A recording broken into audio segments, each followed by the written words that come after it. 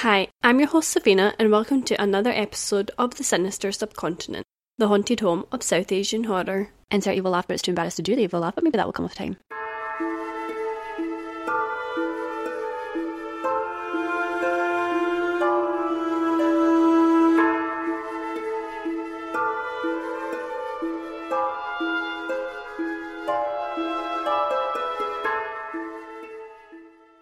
Welcome again to the Sinister Subcontinent, and more specifically to part 2 of our Haunted Hotspots series. Before I get into anything related to today's episode, I just wanted to sincerely apologise for the delay in the episode being published. Also just wanted to explain the delay in getting this out. Over the past couple of weeks, I've been working on front-loading episodes to avoid any delays in future episodes being published, and just experiment a little with the way in which I record to try and put out the best possible version of my wee podcast. So I do really appreciate your patience. Today we'll be delving into 3 locations. We are heading to Karachi again, Sheikhupura, located in Punjab, not too far from Lahore, and then we're going down to Hyderabad, which isn't too far from Karachi.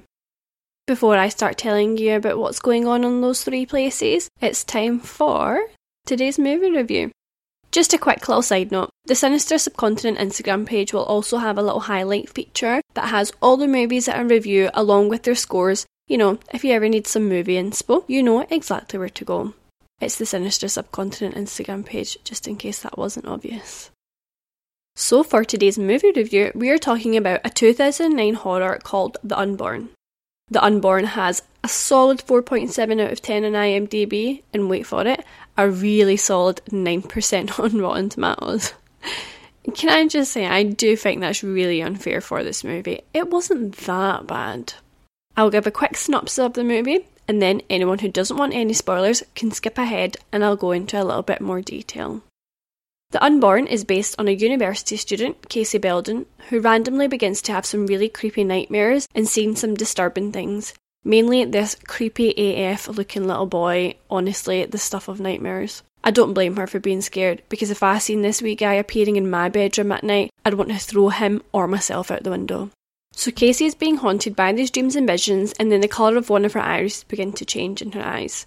She goes to the optician, who plants a bit of a seed in her head by asking if she has a twin. She comes home and she finds out from her father that she did indeed have a twin who died in the womb. And this is who Casey believes she's been haunted by, the spirit of her unborn brother. Casey sets out on a journey to get to the bottom of what's going on and rid herself of this spirit that has attached itself to her. Okay, so that was a bit of a blurb, quick overview type of thing. Pretty spoiler free because you find out everything that I've told you pretty quick into the movie. But let me go into a bit more detail. So we left it at Casey trying to find out why this creepy wee boy is haunting her and her finding out she had a twin brother. We also learn that Casey doesn't have a mum and that her mum's death relates to a psychological or a mental disorder.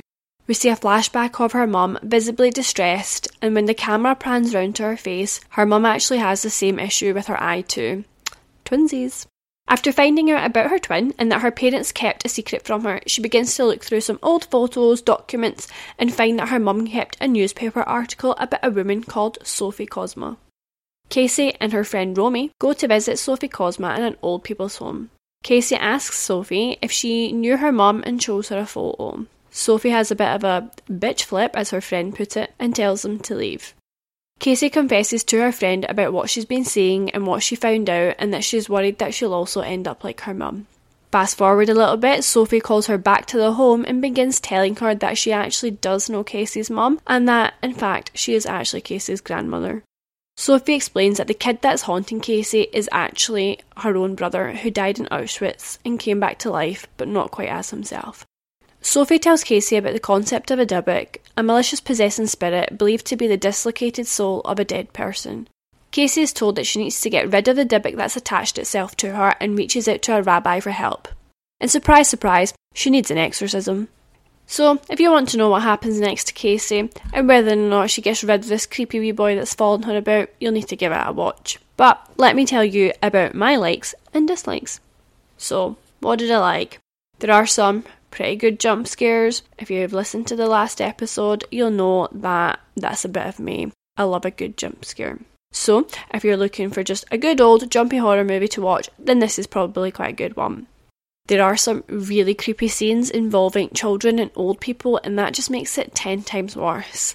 A bit of a spoiler, but there's a scene where an old man bends backwards onto all fours, his head twists round, and all in all, it's just not a very pretty sight. Gave me a couple of nightmares for a few days after, I can't lie.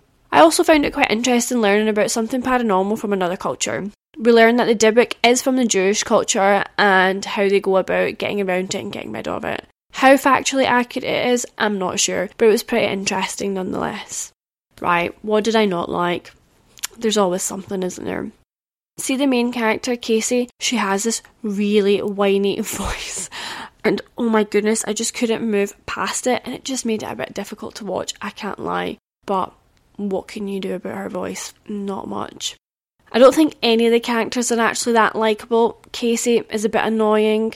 Her boyfriend, also a bit annoying. Her best friend, she's just, a bit annoying. Maybe it's me. Am I the problem here? The acting, it's not great. I'm not America's Next Top Actress, but I think I probably could have done a better job than wee Casey over here. Anyway, what would I rate this movie? Maybe 2.5 out of 5? Yeah, let's go with 2.5 out of 5. I think that's fair. I did pick this movie because it does hold a little bit of sentimental value, if a horror movie can do that.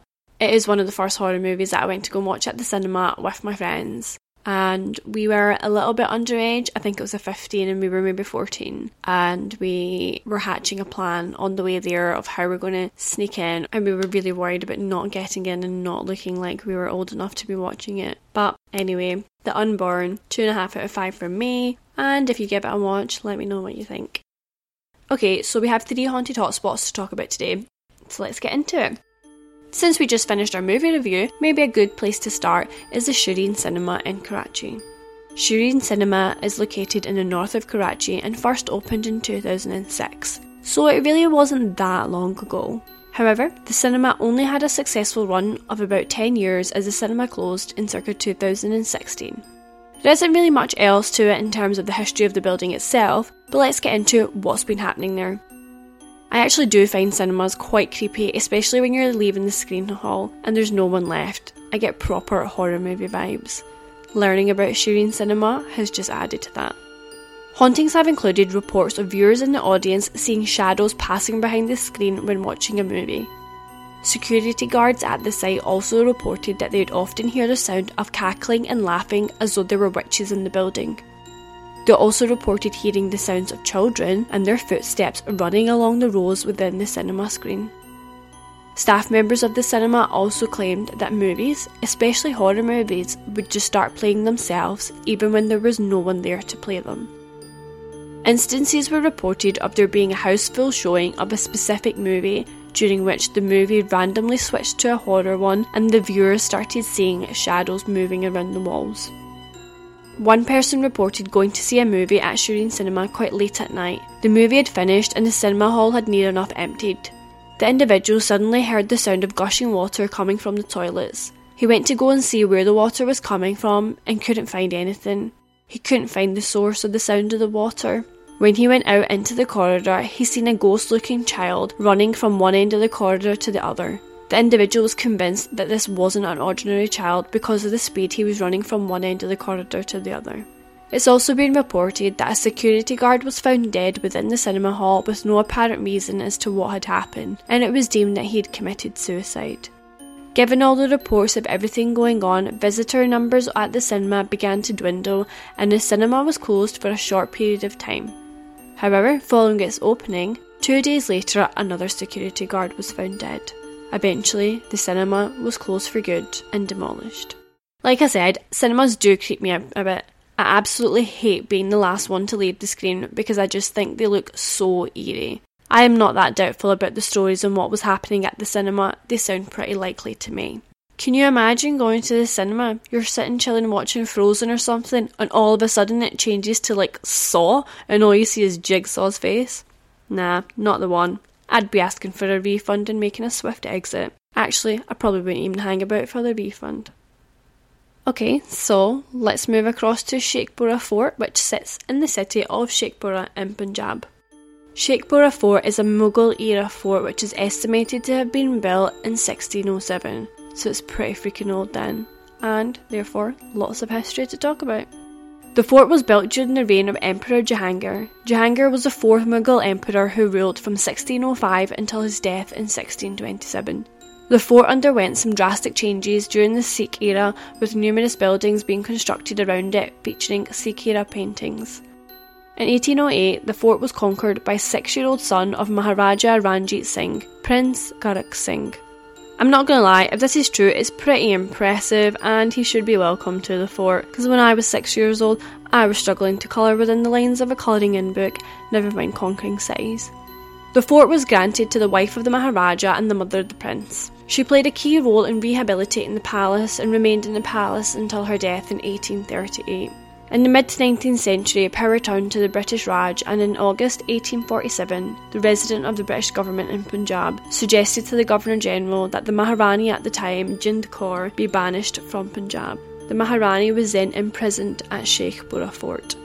The Maharani was removed from the fort in 1848 and spent the rest of her life in exile in Nepal and thereafter in London. Can't lie, the life and the history of the Maharajas and the Maharanis of this era sound so fascinating, but that's not what we're talking about here. Our spotlight is on the fort itself. So under the British rule, the fort was used as an administrative headquarters from 1849 to 1851, following which it also served some time as a military outpost. After the partition in 1947, the fort was used by immigrants from Indian Punjab, following which it came into the possession of Pakistan's Department of Archaeology in 1967. No signs of the Mughal-era architecture are now visible except from the main entrance, and the only visible structure in the fort is the 6-storey haveli of one of the previous resident Maharanis. Sadly, the fort is now significantly littered with graffiti and has been victim to vandalism after being sat idle for so many years. The Sheikhupura Fort takes the term haunted home to another level. It's more of a haunted palace. The fort is said to be haunted by a number of dark figures, which some claim to be the spirits of the Maharanis and the Maharajas that lived there previously. Locals have reported strange paranormal activities and claimed to have witnessed unaccountable happenings when visiting the location. Visitors have claimed hearing sounds such as faint screaming and feeling like someone has pushed them. Okay, so similar to Lake Sefel Mullock, I watched another episode of Wo Kya Hoga. This one definitely made for a spooky watch. I watched it late at night and I had to turn all the lights on going up to bed. To start with, the team can hear a lot of random noises whilst walking around the building and bricks and rocks being thrown around. The building is old and dilapidated with lots of rubble lying around, so it isn't impossible that someone has actually kicked something accidentally when they've been walking around. The team hear sounds of growling and also hear sounds of faint screaming like that reported by other visitors to the location. The fort has big heavy doors with chains attached to them, and the doors can be heard moving and the chains banging against them. But you can see there are lots of bats residing in the building, so it could be very possible that any movement is because of them. So one of the more standout bits that the team seen that definitely left me so spooked, like defo goosebump material, is when this team spot what looks like a female donning a white gown with dark hair. I have taken some screenshots from the episode and we'll be posting these on our Instagram page, so please do take a look or even give the episode a watch. But seeing that genuinely freaked me out so much I had to stop watching. I have never been inclined to go touring around an ancient old building that's fallen to pieces and probably houses many ghosties among other real life horrors like rats and bats.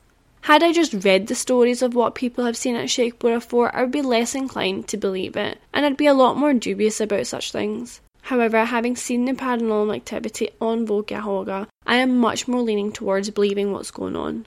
I know things like sounds etc. can be explained away, but a full-on apparition, you can literally see this damn lady standing there. I know you could say it could be a fourth person they've set up, but the fear on the guy's face really make you think otherwise. Did that give you the spooks? Did you get any goosebumps during that one?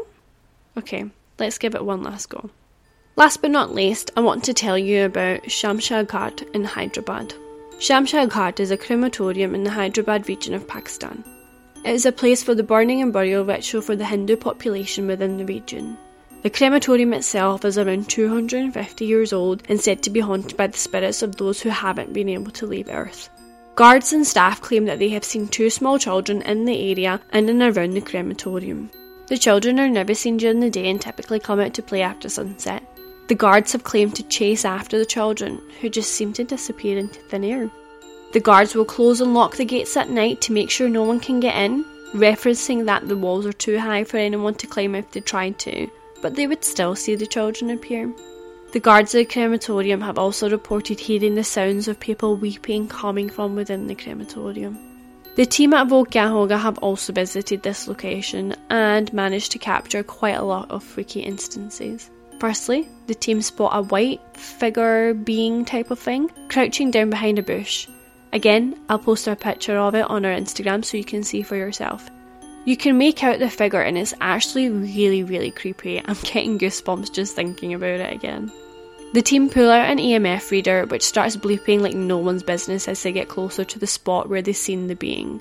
When wandering around the place, they've also heard screaming and the sound of things moving around the grass and the greenery. But could that just be animals moving in the night? One of the team leading the investigation has his phone in one hand and a device of some kind in another, and all of a sudden he yells and the objects fall out of his hand. He claims that he felt something pushing heavily down on his arm, causing his belongings to fall to the ground. So that's what we've heard and seen from the Volcahoga team at Shamshan Ghat. But I have another story to tell you from an individual that has been there. On the 29th of March 2016, an individual was walking past Shamshan Ghat at around 10 p.m. Whilst walking past the gates of the crematorium, he saw a child inside behind the gate sitting crying. Despite his reservations, he could see a crying child, so he went over to see the child to try and help. But when he got closer, the child disappeared and a shower of rocks began to fall on top of him. He panicked and tried to run away, but when he turned around to do so, all directions looked the exact same and he couldn't figure out which way he was supposed to be going. The individual recalled that he began to recite some Islamic prayers, after which the shower of rocks stopped and he was able to find his way away from the crematorium. But it didn't stop there. As he walked away from the crematorium, he could hear a distorted voice shouting his name and laughing maniacally. Cemeteries, crematoriums, that kind of thing are pretty freaky during broad daylight. Fast forward a few hours into the pitch black and it just screams trouble, quite literally according to some of the stories. So that brings us to the end of today's episode. I really hope you enjoyed today's episode of The Sinister Subcontinent and thank you for tuning in. The next episode will feature another real-life listener story. These ones seem to be a bit of a hit. In the next listener story, a couple go for a late-night drive through a country park that turns into a bit of a nightmare. If you've enjoyed this episode, please hit the follow button to be notified of the release of the next. If you'd like to submit a story to be read out on the podcast, then head on over to the Instagram page, The Sinister Subcontinent, and you can find details on how to do so. Keep an eye on your notifications for the release of the next episode. See you there!